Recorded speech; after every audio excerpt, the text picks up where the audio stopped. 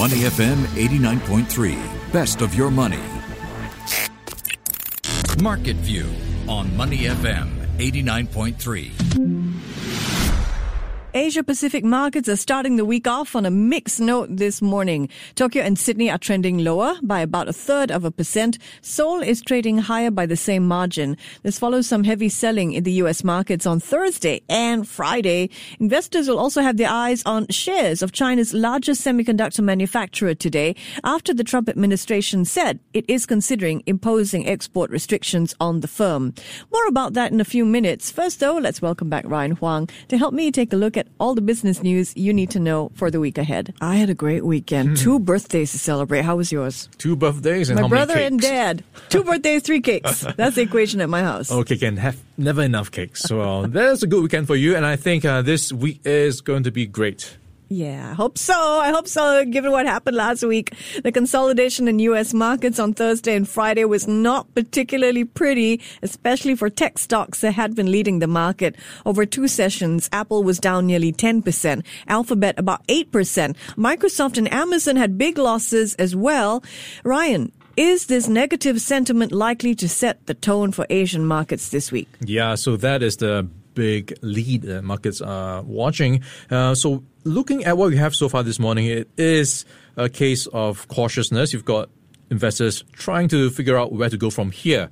And that is also ahead of tonight's Labor Day long weekend. So you will have another kind of emptier news headline in terms of headlines. That will be relatively more quiet. So looking at Monday's trading, it is likely to be quite muted. And so far, looking at what's been happening on the tech space, we've seen that go up for quite some time.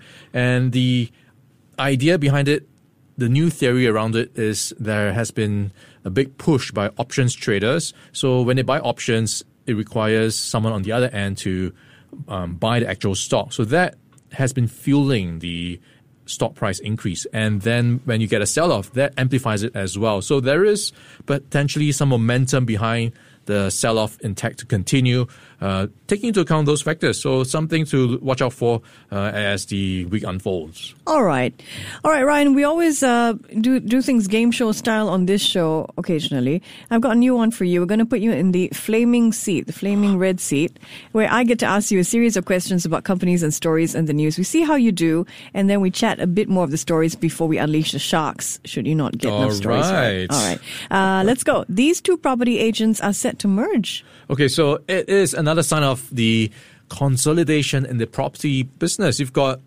Savills Singapore combining with Huttons Asia. So this will make or strengthen Huttons agency from 3,000 odd agents to add on another potentially 600 agents. So all in, it will still retain its number 4 position as the, fourth largest property agency in Singapore. But it's a sign that, you kind of need scale, economies of scale.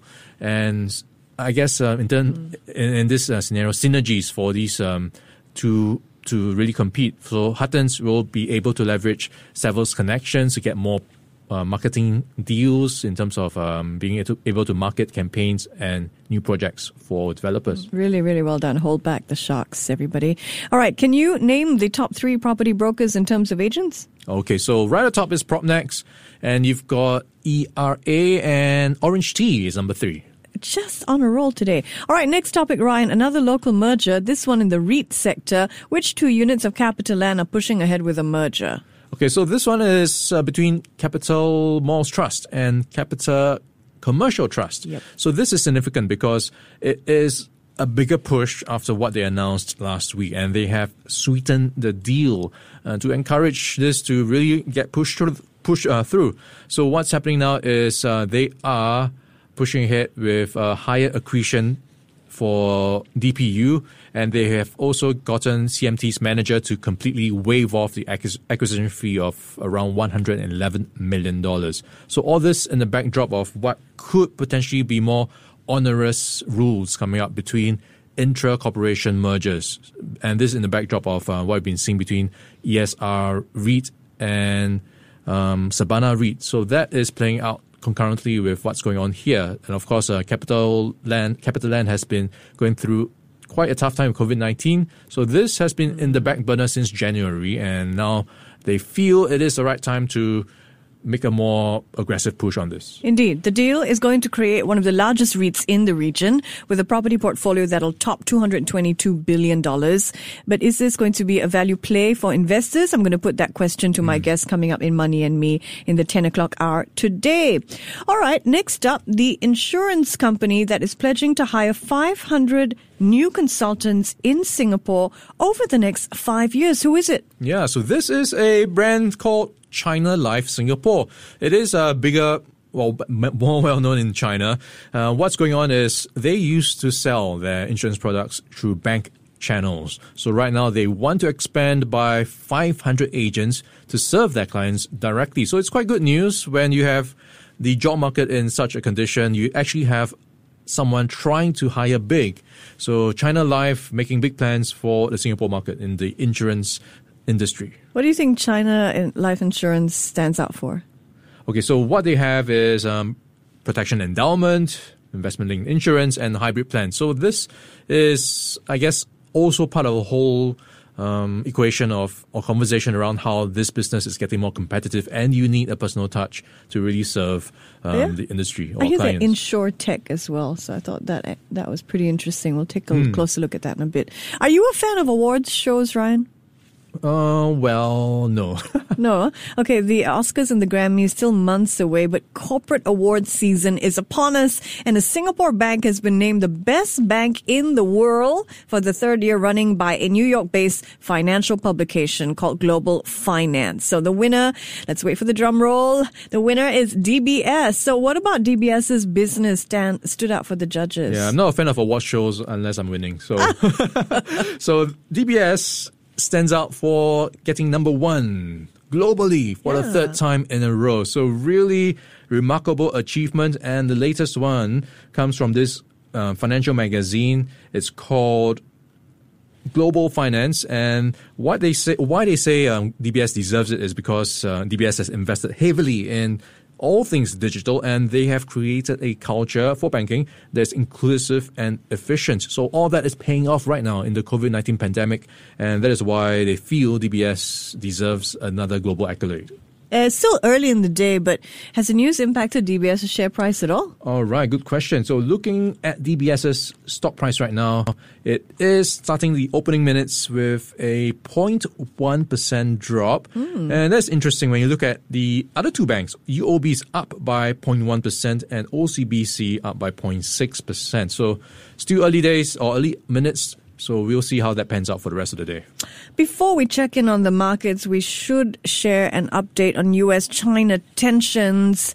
It's all I've been reading about. Could impact trading. The Trump administration is considering taking action against one of China's top chip makers, that company, Semiconductor Manufacturing International Corp. It says it does not have links to China's military. Bring us up to date. Yeah, so what's going on is, I guess, another proxy war on the tech front. So this is now involving SMIC. This is the largest chip maker in China. So what's going on is if they go onto this blacklist, they will be restricted from receiving any supplies from U.S. companies. So this might affect how they produce high-end gear and anything that requires U.S. parts. So that is going to be something that will threaten the U.S.-China relationship, which now is centered on this blacklist that has more than 275 China-based companies. So SMIC, the latest in the crosshairs of this tech proxy war.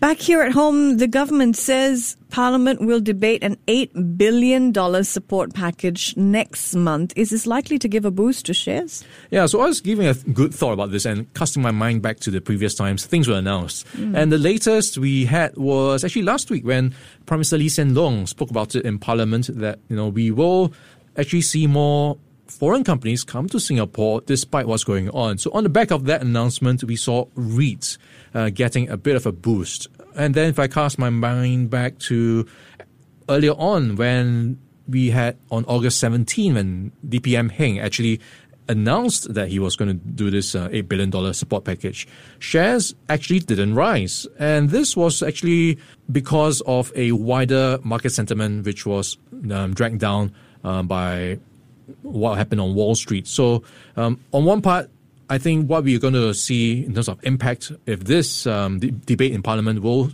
trigger a rise in stock markets, is if we will have the right momentum from Wall Street. And also you have to take into account, this was already announced last month. So some of that may have already been priced in, but maybe that could have some new support when you don't have when you have a dry news day. So maybe that could offer some support. All right. The Straits Times Index finished down a bit more than 1% last week at 2509. How likely is it, Ryan, that the STI will test support at the 2500 level this week? And do analysts think that support level will hold? Yeah, that's a tough one, right? 2509. That is actually the lowest levels in nearly a month. And right now, if I look at what's going on with this STI, it is just above water by 0.07% at 2,511. And this week is relatively quiet on the data front. What I guess to watch out for are the some of the central banks. In the picture, you've got the ECB. No rate changes expected, but you could see them hint of more dovish moves to come. The Australian Central Bank is also likely to make a decision. And right now, the market is betting that they will cut rates. So that's interesting to watch because they have tried not to do so for quite some time. So that could actually weaken the Aussie dollar, which is up by around 30% this year. So that's something to watch out for in the week ahead. Thanks very much, Ryan. And here is your award, the I Am Not Shark Bait Today award.